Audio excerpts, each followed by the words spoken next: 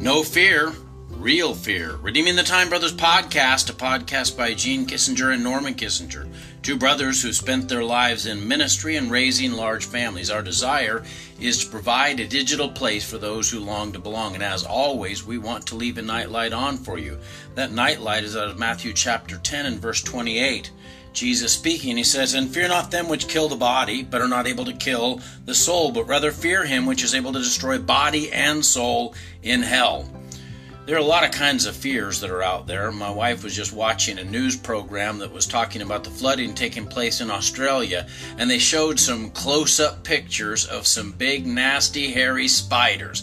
These were the kind that looked large enough that you could put a saddle on and ride them around town. These big, hairy boogers were bird spiders that kill birds and other just great big things, and their snakes and spiders are beginning to infest places where they don't usually go because of the flood has destroyed their natural habitat.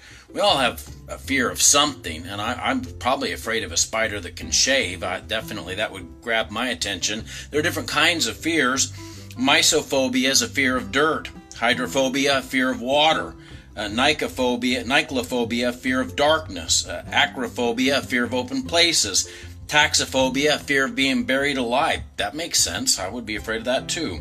Xenophobia, fear of strangers. Necrophobia, a fear of the dead. Claustrophobia, fear of confinement. And then triskaidekaphobia, the fear of the number 13. There's a whole lot of fears that a whole lot of people have. Unfortunately, we're afraid of all the wrong things for all the wrong reasons. Now, some fears are legitimate, but some fears are just kind of fanciful things that we've sort of constructed a monster together in our mind that's made us live in fear of some physical thing that really probably can't hurt us or won't hurt us. There is a legitimate fear, though. Now, the Bible warns us against false fear. It says, God did not give us a spirit of fear, but of power and of love and of a sound mind. But then in other places, not contradicting itself, it says the fear of the Lord is the beginning of wisdom. You and I need to have a reverential respect of God. God is the one who created us, knit us together in our mother's wombs, has designed our life, created mankind in the beginning in the garden, and one day all life will flow back before God, either through the process of death or the mass process of the second coming of Christ when he snatches us away and we, in a united way, stand before God, in a collective way. And we will give an account of our lives before the God of the universe. We need to live in such a way where we are living in respect of our Father.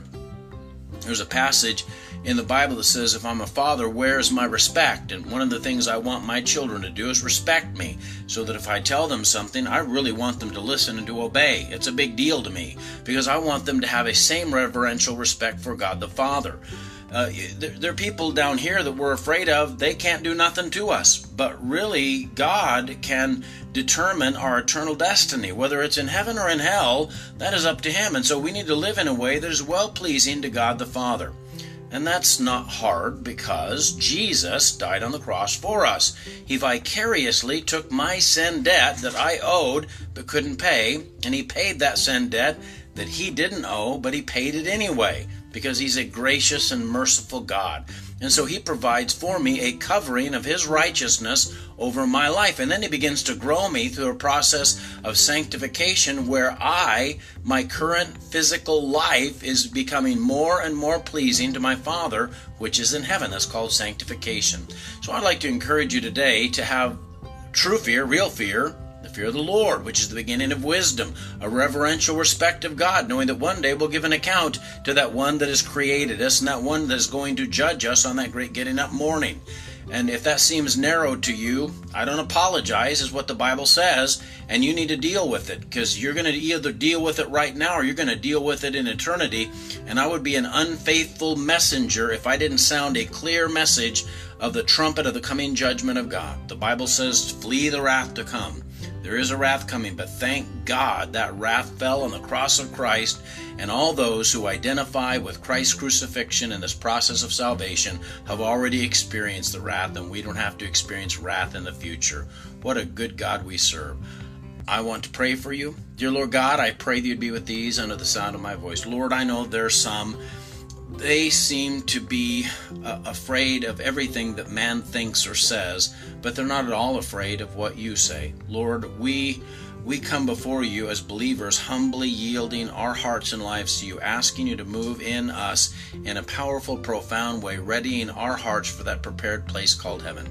Lord, we thank you for all that you've done. Pray that you'd help us to rest well tonight.